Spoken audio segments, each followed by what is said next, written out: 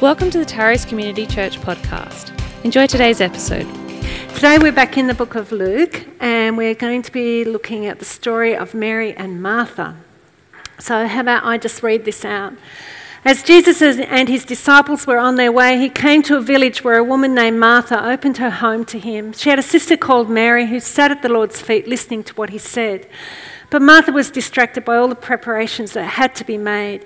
She came to him and asked, "Lord, don't you care that my sister has left me to do the work by myself? Tell her to help me." "Martha, Martha," the Lord answered, "you are worried and upset about many things, but few things are needed, or indeed only one. Mary has chosen what is better, and it will not be taken away from her." So this is one of my favourite stories because when you start to look at context, you start to see that this isn't just a discussion around contemplative spirituality and active spirituality, but it's actually around the role of women and the equity of women. And Jesus here is actually liberating women and saying, women, you can actually be a rabbi. What we don't understand, because one of the dangers for us is we are white, we are English, Australian, that's our background. So when we interpret this, and often we'll interpret it through a US lens, because let's be honest, most of the theological thought comes out of the US, and we ignore the rest of the world. But when you understand context, when you understand that this is actually a Middle Eastern story, this happened in Israel, they aren't white, they aren't US, they are Middle Eastern. And when you put it into that context, you begin to see some different nuances. So the whole concept of a rabbi or a teacher, so in that culture there's a rabbi and a teacher, and then the disciples are the people who want to become like that rabbi. They want to become like that teacher. And one of the postures that they have is this posture of kneeling or sitting at the feet of your rabbi. It's a position of honor, it's a position of respect, it's a position of saying, I actually not only want to learn what it is that you have to say to me, but I actually want to become like you. So for Mary to come into this seating, so the way I envisage it is that they're in the home, the men are there, the women are supposed to be off cooking the meals and preparing for the lunchtime. So for Mary to actually go and position herself in that posture of, I'm sitting here, I'm wanting to learn from you, I want to become like you, it would have caused some whispers. What's a woman doing in that space? And Jesus affirms her. He affirms her agency. He affirms her autonomy. He affirms her desire. He doesn't sort of say, well, sweetheart, yes, you can learn, but, this is really men's business. Only men can be preachers and teachers. He doesn't say that at all. He just says, come. What you're doing is a good thing. And Martha, I have a lot of compassion for Martha because Martha would have been like many women today if they've grown up with a concept of, what women can do and what women can't do. Martha would have been, yes, she would have had the workload and she would have been stressed about trying to get all the work done. But there would have also been this kind of sense of, well, this isn't right. This isn't the right space that Mary should be in. She should be back here helping me. She should be back here doing the important women's work. But Jesus doesn't do that. He doesn't say to Mary, you need to go back and start cooking. He just says, you can sit here and learn. You can sit here and you can become a disciple. Now, some of you may not agree with my interpretation. That's okay. We can debate it later. But I don't think that you can, if you don't understand the context, if you don't understand the cultural context in which things happen and the importance of what's happening in that cultural context, we don't get a true interpretation of what's happening. So what's happening here is quite significant. Jesus is challenging culture. He's challenging and he's actually freeing women and he's saying, you can be a disciple, you can be a teacher, you can be a rabbi. And so this morning, that's all I'm going to talk about in terms of the gender equity thing. But the thing that I love about the posture of Mary was that she didn't just want a tidbit. She didn't just want a little thing. She was hungry to learn. Because the courage that it took her to go and sit at Jesus' feet would have been immense. You know, I remember when we first church planted, I remember going to a number of conferences and being the only woman in the room. And you'd walk in there and you'd be having these conversations with these pastors, and the pastors would say, "So how's ministry going, Tim? How's the church going, Tim?" And you'd just stand there, totally excluded. And then if Tim went off to another group, you were left, but then it would be, so how are the children? How are the kids? No recognition of the fact that, well, you know, Tim was working full time, so good on him if he thought he could build a church without his wife actively being involved in church planning.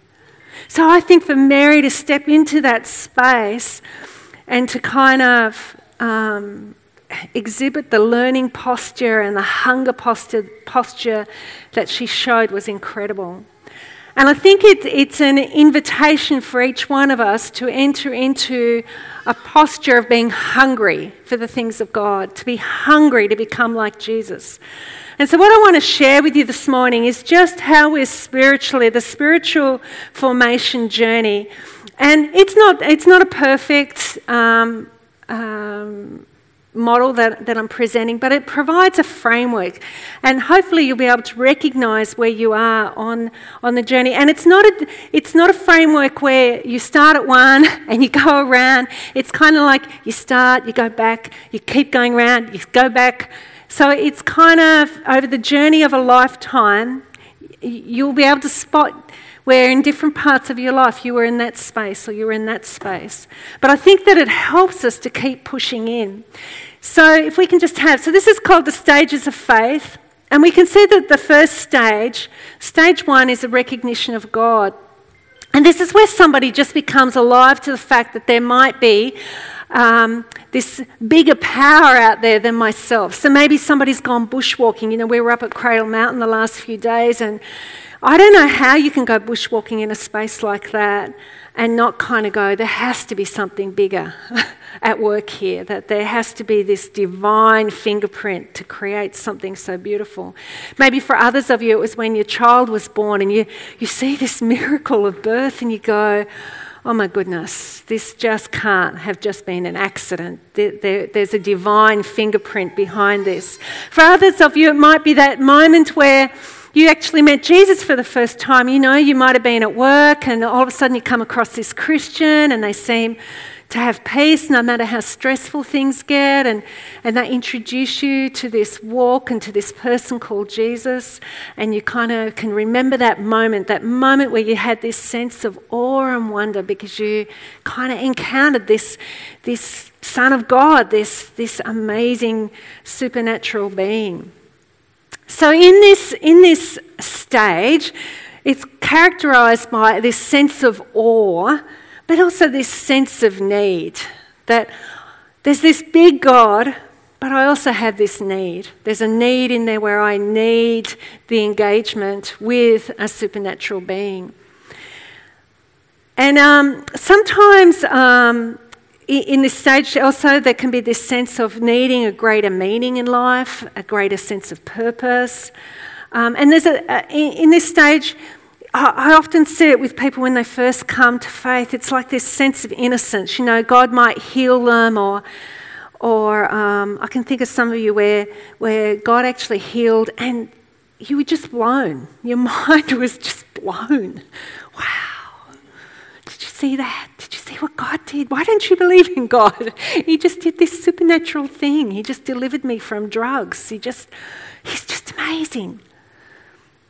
So that's what's characterised by this first stage, this sense of awareness. So how can I grow in that stage? Well, I think doing an alpha. You know, if you've kind of got this sense of there has to be this spiritual being out there, but I've never taken the time to actually discover who that is, can I encourage you, do an alpha. Don't be stupid. discover who this being is. Because if there is a supernatural being there, you want to get to know it. Recently, Tim and I had some friends from Shearwater over for a dinner, and just beforehand, one of the guys there, he was here and he was talking about all his health challenges and how he nearly died, and he's our age. And I said, well, have you figured out what happens on the other side? And he said, no. And I said, you're running out of time, mate. You want to be savvy. If you don't know, figure it out. Another thing that I think in this stage is being involved in small group and church workshops, learning how to life guide, learning what the Bible actually has to say. In those early stages of our faith when we open up the Word of God, it's exciting. I remember as a 14-year-old, just how exciting the Word of God was. You'd open it up and it just felt so alive and so real. So there are things that you can do to imitate this kind of posture that Mary had. The second stage is, if we can just go back to the first slide, is the life of discipleship. Thanks, and then we can go back to stage 2. And this is where we move from this sense of awe and a recognition of need, where we become hungry, where we want to learn everything. And we tend to do that in belonging. It's very hard to do this stage in a privatised faith kind of way, or in an individualistic kind of way. And you'll find that in this stage, a lot of people will, they might watch podcasts or YouTubes, and they'll find a communicator that they just love, and they'll hang off everything that person says. I think a lot of people do that with Peterson. Other people have done that, like with the Hillsong kind of streams. Other people have done that with, lead pastors in the conservative movements. And so in this stage, though, what's happening here is that you're hungry to learn. You're wanting a framework to hang your life off on. You're wanting to figure out what's true, what's not true. You're wanting to become secure in your faith. You're wanting to find answers. And you usually find you're looking for those answers in this connection, in this belonging thing. And it's a really, really important stage. And it can take up a long period of time. I look back over my life and I would say that I was probably in this stage for about 20 years. Just hungry. I still am hungry. I still love learning. I still love delving. But my learning's different now to what it was in that stage. I just wanted to know, was the earth flat? Not really. But, all those questions of evolution, the ethics, is the Bible a literal interpretation? What does this passage mean? What does that mean? I was hungry to learn. And so some things that you can do in that space in terms of how you can grow is a small group, I think, is amazing, because you really get to interact in a small group and everybody has something to contribute. After being in small groups for 30 years, and I think I've only missed a few, in that 30-year period, every week I learn something from someone in a small group. I get to see a different way of looking at something, a piece of scripture or a bit of life.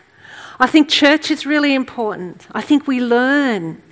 I think there's something that just happens collectively as we do this journey together. And I think when you do a journey together in belonging and faithfulness, it's not only what gets set up here, it's not only just the music, but it's like you see people transformed and changed over a period of time. I remember when Alana first started coming to church, she's not the same woman that she was when she first walked in the door.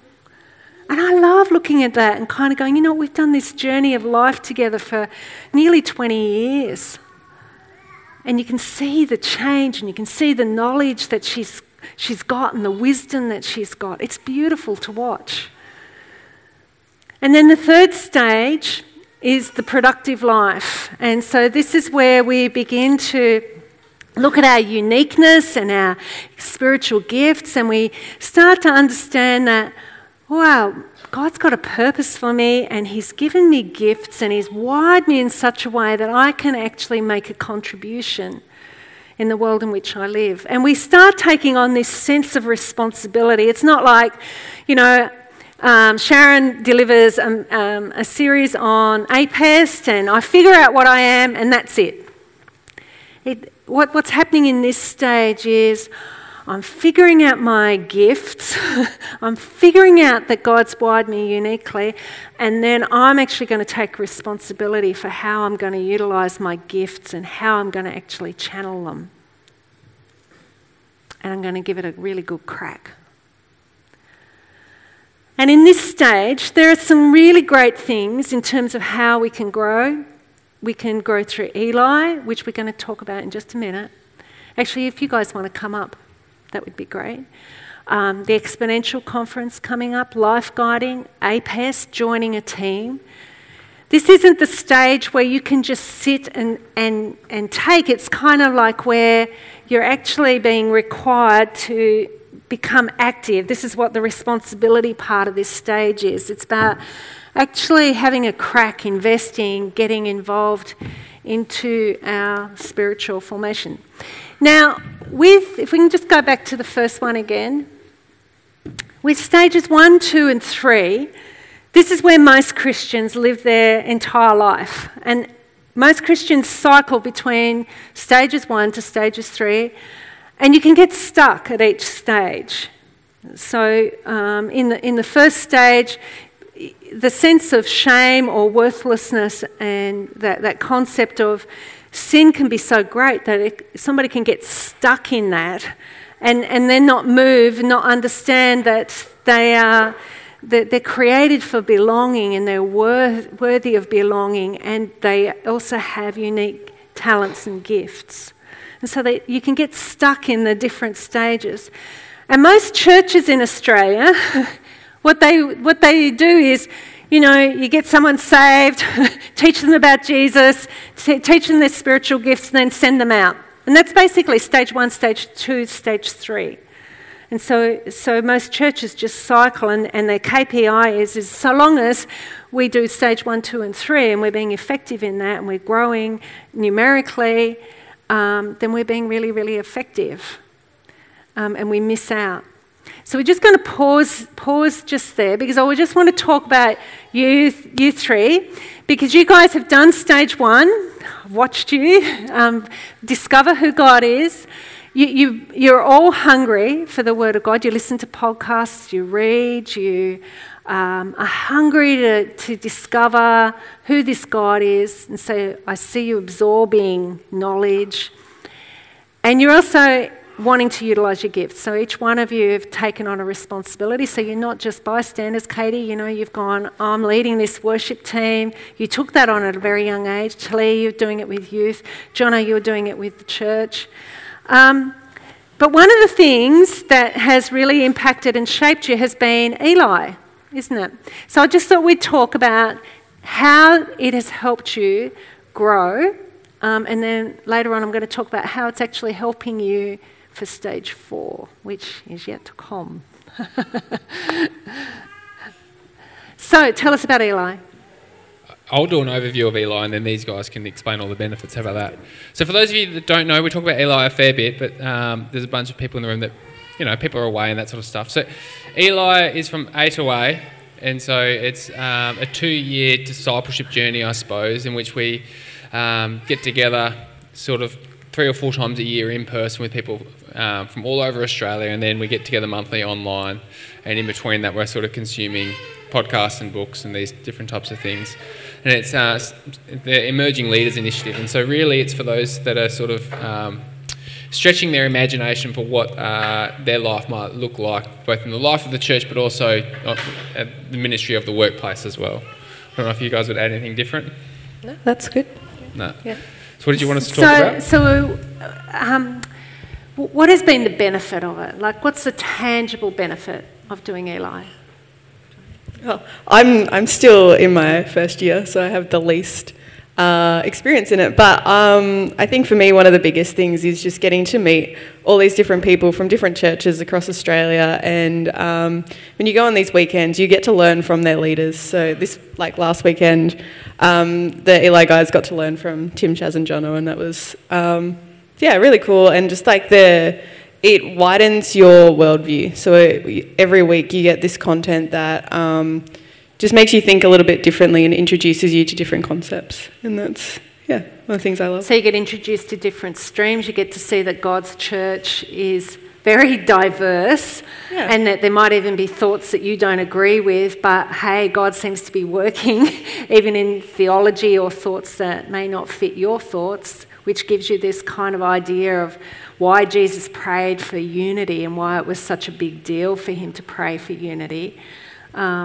Would you say that it gives you this appreciation for Yeah, absolutely. depth? It's awesome to see all the different ways in which people are working for God, and just getting to learn about what that means for different people, I think, is a really beautiful thing. Yeah, That would be one of my big ones too, because we get so stuck. We just come to our little church and we think this is it, but like it's so big and it's so broad and it's so beautiful in its full expression. So I think I've really enjoyed that.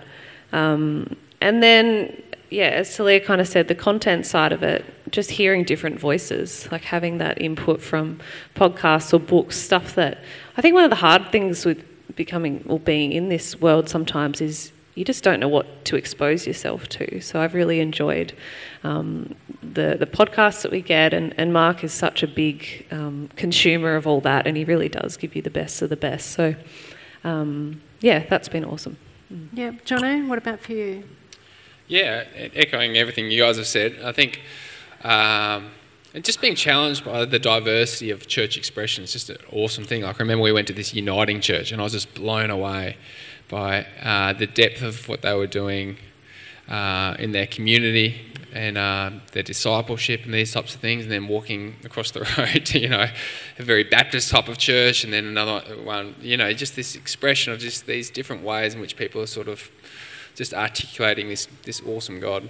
Because like with the Uniting Church, a lot of people say they're liberals, so therefore God's left the church. It's not functioning, and yet you go there and then you see, and your whole at this expression. church, there's like hundreds of youth. They're absolutely thriving, amazing church. They've got this service on for the disability community. So every week, they get hundreds of people from that sector come in and they sing songs together, and then they get to sit down and have a meal together. And it's just like your mind just gets stretched and blown. It's just like we don't have it all figured out. And then like the other thing that I enjoyed was like you can't help but disagree at times, but you still have to learn what it is to love one another. So like, not every podcast or book, like every thought, like we're all in harmony on. Like there's disagreements or there's some things, but then you have to learn what it is to go, oh, you know what, Talia, I disagree with that thought, but we're still on the same side. It's still going to be okay. Yeah, which is a really big skill, isn't it, to learn to do unity in diversity. Yeah. What about character-wise? How did it shape you character-wise? Because Mark is pretty big on character, not just head. Yeah. One of the things that I found really helpful was that it pushed me into some of the spiritual disciplines that are really essential for character formation, which I don't necessarily go towards naturally. So like I don't go naturally towards, say, silence and solitude as an example. And I know that Talia doesn't either. So Talia's got really struggled with that one when you had to experience that. Yeah, very much. Our first Eli weekend, I think we spent most of Saturday by ourselves. So we had to go into like this market, and we weren't allowed to talk to anyone from Eli. We weren't allowed to talk to anyone. So I couldn't greet any of we're in this giant market, couldn't greet any of the vendors, couldn't say hello to anyone. And then in the afternoon, we had to spend an hour by ourselves in a cemetery. And I will still, like every time someone asks me about Eli, I'll bring it up because I just had to sit by myself and be okay with that. And that was massive for me, yeah. Whereas I really enjoyed those bits. You're a sicko. I'm good at those. But coming back to your question, like Mark just pushes the character over competence so hard, and that comes through very much. And so like I'll get phone calls from him all the time, just, hey, I'm only going to take 2 minutes of your time, but I just want to find out how you're going. Like he doesn't ask how things are going, he asks like, how am I going? So there's very much, one of the strong agendas is we want people to finish well. Like we're somewhat nearer the start of our race, I suppose. And so I think so often we look at things for such a short time horizon, like, the next year or 2 years. But I want to be pursuing God in 40 years' time. And so that's the agenda for me. Mm-hmm. And Mark definitely pushes that, and he knows that character is a large part that's going to take us there. Yeah, he talks about the long game a lot, playing the long game, which is, and it gets you so out of this here and now period of time and thinking about the future. And when you think about that, you have to start doing those character things, because you know that your longevity, like, you're just not going to be there otherwise. And just actually start thinking about that, because our world is so fast-paced and so, me-focused and what I can get out of it, but looking at the you, but putting in those practices to make sure that you can be outward focused and not burn out in 5 years. So the others struggled with solitude. What was your struggle, your character struggle? Mine was probably the disagreeing bit. Are we surprised? I'm a 9 on the Enneagram. Actually being exposed to those worldviews, and I very easily will just kind of go with what the crowd says, but actually starting to think about, well, do I agree with this? Like, is this what I really believe? And actually starting to have those conversations with myself and be challenged by that was really hard for me. Yeah, and putting those opinions out there too. Yeah. So would you recommend people to do it? And if so, at what stage do you think somebody needs to be at to be able to get the best out of it? Sure. Okay. I definitely recommend. I think it's amazing. I think anyone could do it. I think it's especially suited if you're in your 20s, I think, or early 30s. I think sort of that age bracket from 20 to 35, it is like built for that person. Like, there have been people older than that age demographic that have gone and they've done it and they've loved it. Like, I think of, yeah, that's right, the Lismore crew. Some of them were here last week. But I think if you are a young person, I think it's just an awesome way just to be really intentional about your spiritual walk. Yeah. Yeah, for me it was that moment, that kind of time of I'd been in like leadership positions, leading the team for a while, and just kind of feeling maybe a bit stuck in that as well, of like, how do I continue to grow? How do I build into myself, and which will actually build into the greater church as well? So in terms of my spiritual growth, that was probably the stage of just that kind of rub of like, I need to do something or something more to actually grow myself. Yeah, I would absolutely recommend it for as well. I think for me, like, it was, I'm stepping into this leadership position, so how do I make sure that I do that really well? And like a lot of the guys who are doing Eli at the moment, quite a few of them are in like the youth ministry space, and so for me it's been really cool to get to see how other people are doing youth ministry and how they're leading their teams and their youth. And so I think if you're like stepping up to a leadership role as well, like, it's just so good to have that extra support. Yeah. So it's great when you're hitting that stage 3 in that formation where you're starting to look at, okay, well, what are my gifts? Maybe God's got a purpose for me. Maybe there's things that I can uniquely contribute, and I want to take responsibility. So if you're heading into that space, it's a great tool. Totally. Yeah.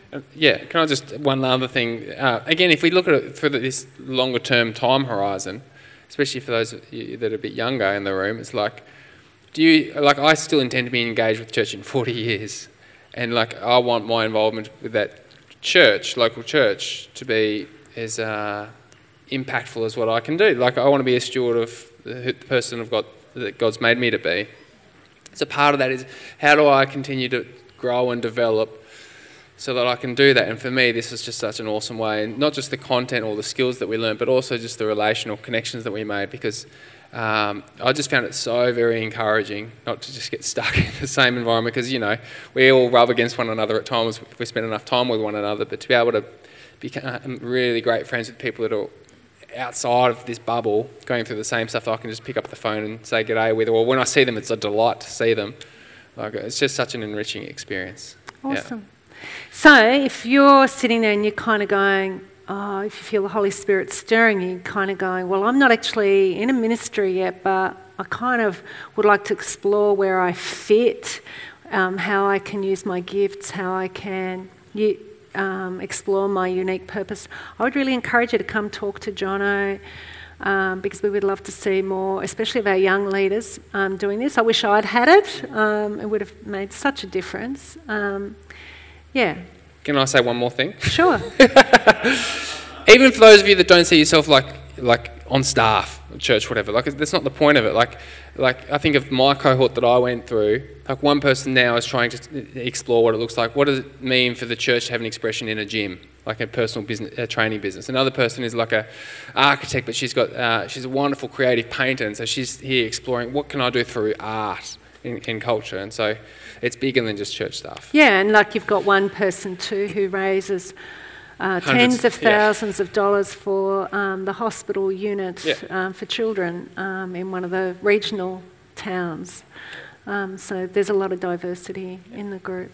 Yeah, good. Thank you. Yay. So on that I had other things like Eli, I know that Holly and Carly, who are looking at planning missional communities out at Longford, they did a thing called The Company with me last year.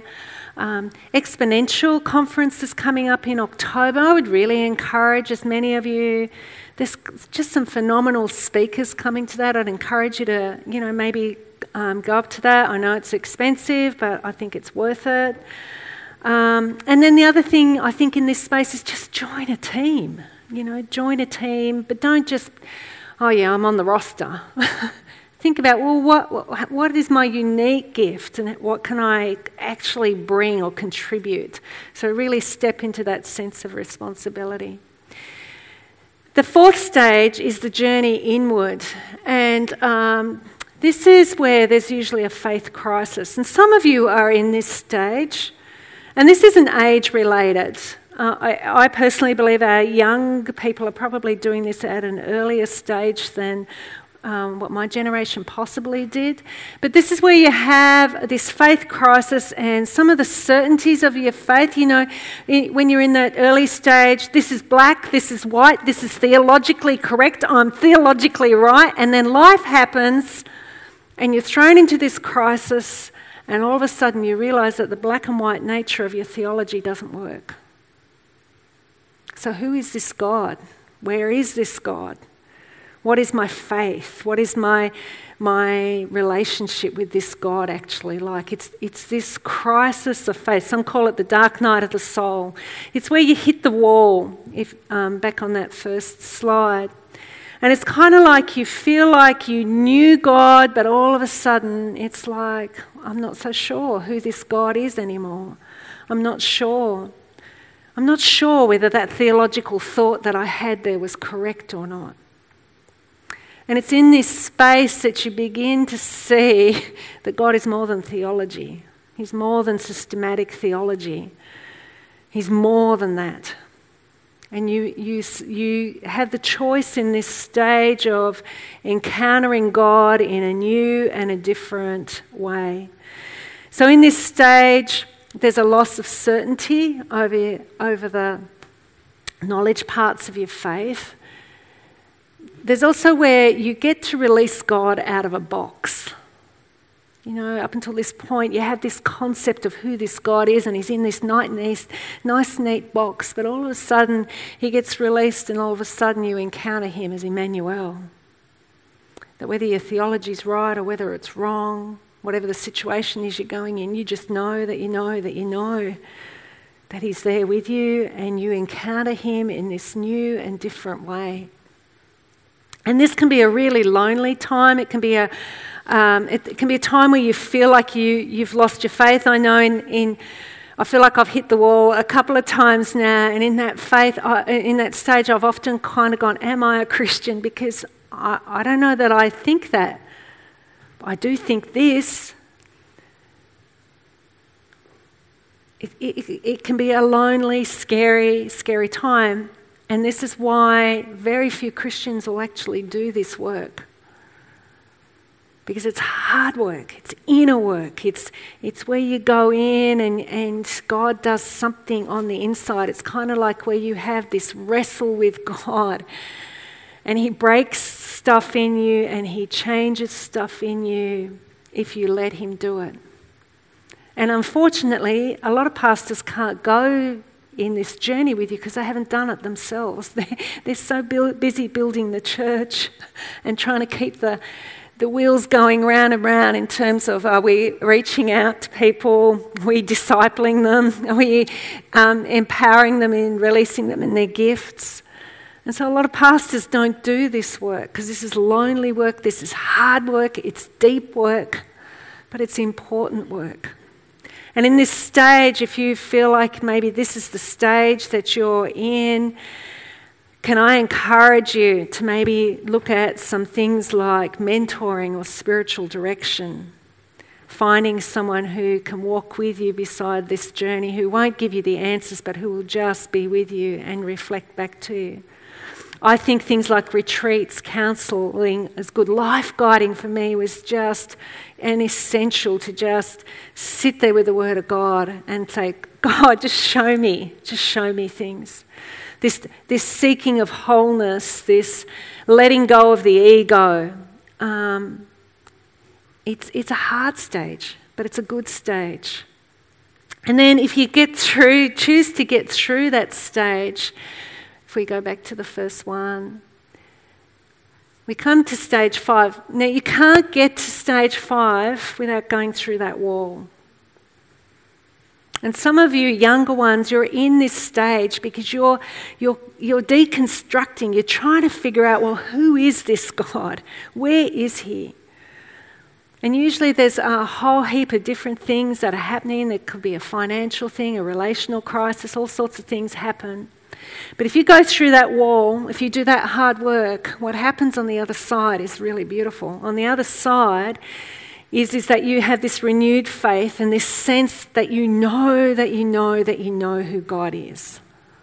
And you don't get too upset or worried if somebody has a theological difference to you.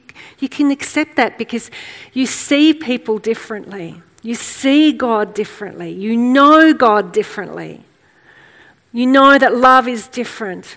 And you have this sense of the horizontal life. In stage 4, it's this vertical thing where you and God are wrestling and you're trying to figure out who is this God. In this next stage, what you're concerned about is the horizontal life. You're concerned about unity. You're concerned about loving your neighbour.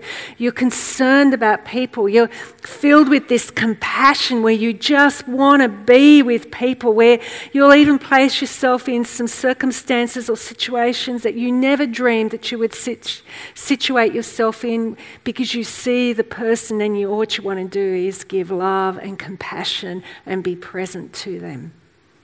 And you have this sense of peace, you have this sense of confidence, you're not too worried about what other people may or may not think about you. It's a great space to be in. How can you grow in that space? I think mentoring, spiritual direction, time alone. This is why learning to practice those habits early on in our life get transferred later in life. Prayer, life guiding. In this stage, you're no longer striving, you're just evolving. And it becomes less about you and more about God. And then the 6th stage, the final stage, is this stage, and we call it the life of love. And it's a stage where you're okay in that the things that once meant a lot to you no longer mean a lot to you. So having a car doesn't really matter. A house doesn't really matter. Often I've met people in this stage where even eating doesn't matter. All what they're concerned about is this sense of who God is and their expression of love to people. I think Mother Teresa reached this stage. I think in our own community, I think you would look at someone like Anne and you'd say, I think this is what it might look like. This life of love. This life of just obeying God in my purpose. Then that it's not that there's this great big purpose. It's like every day there's this purpose. Every day there's this little encounter that God has, this little assignment that He has for you. This little job.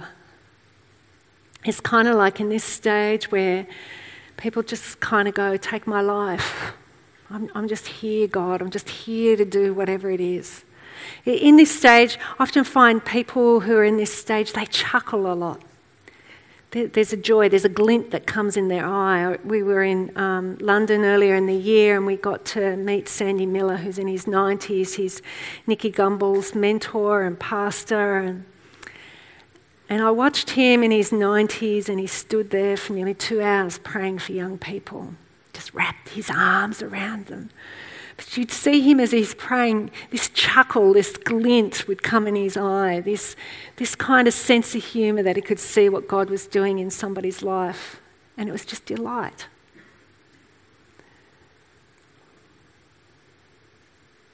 I want to get to that stage. I want to get to that stage. But you can't get to that stage unless we have this posture like Mary, where we come and we sit at the feet of Jesus and we say, I want you to be my rabbi. I want you to be my teacher. I'm willing to go through the stages. I'm willing to put the hard work in. And you won't get to stage 6 if you just want to be a consumer. It actually takes something from you.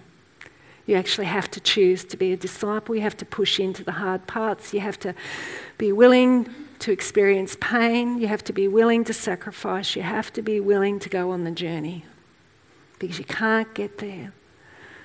And you know, at the moment, I just think that the church would look a lot prettier if we had a lot more people in stage 5 and 6 than just doing 1, 2, 3, repeat, 1, 2, 3, repeat.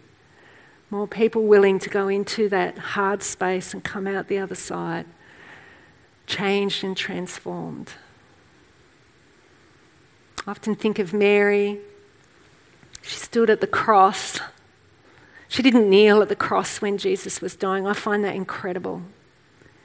She didn't kneel. She didn't fall to the ground. I reckon she stood there crying her eyes out, watching her son die.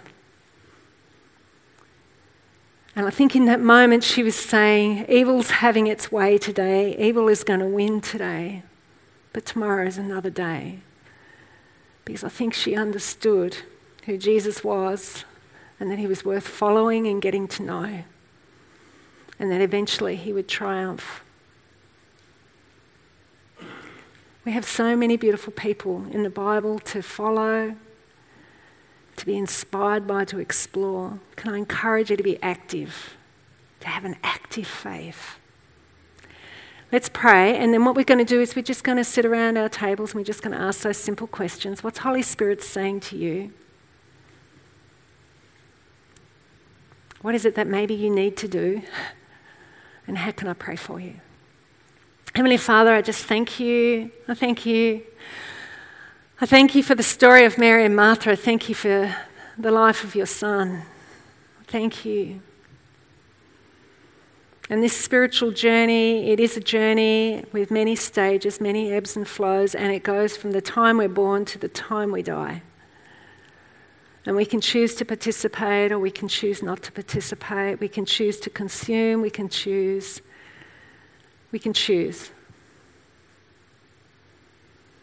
But I thank you that the goal of the journey is that eventually you become our rabbi and we actually become like you. That the student becomes the teacher. That we become transformed and changed. That we become love. Not that we do love, but that we become love. And so, Holy Spirit, I just pray that you will just stir up just a hunger, whether it be for alpha, just to become intelligent about spiritual things. Whether it be maybe doing Eli, maybe joining a team, joining a small group, starting life guiding. That each person, as they leave here today, will have one action, just one thing that they're going to do to keep going on this journey of faith. So activate that in us, I pray. In your precious name, amen. So have a discussion at your tables. Be honest. Go deep. What's there to lose?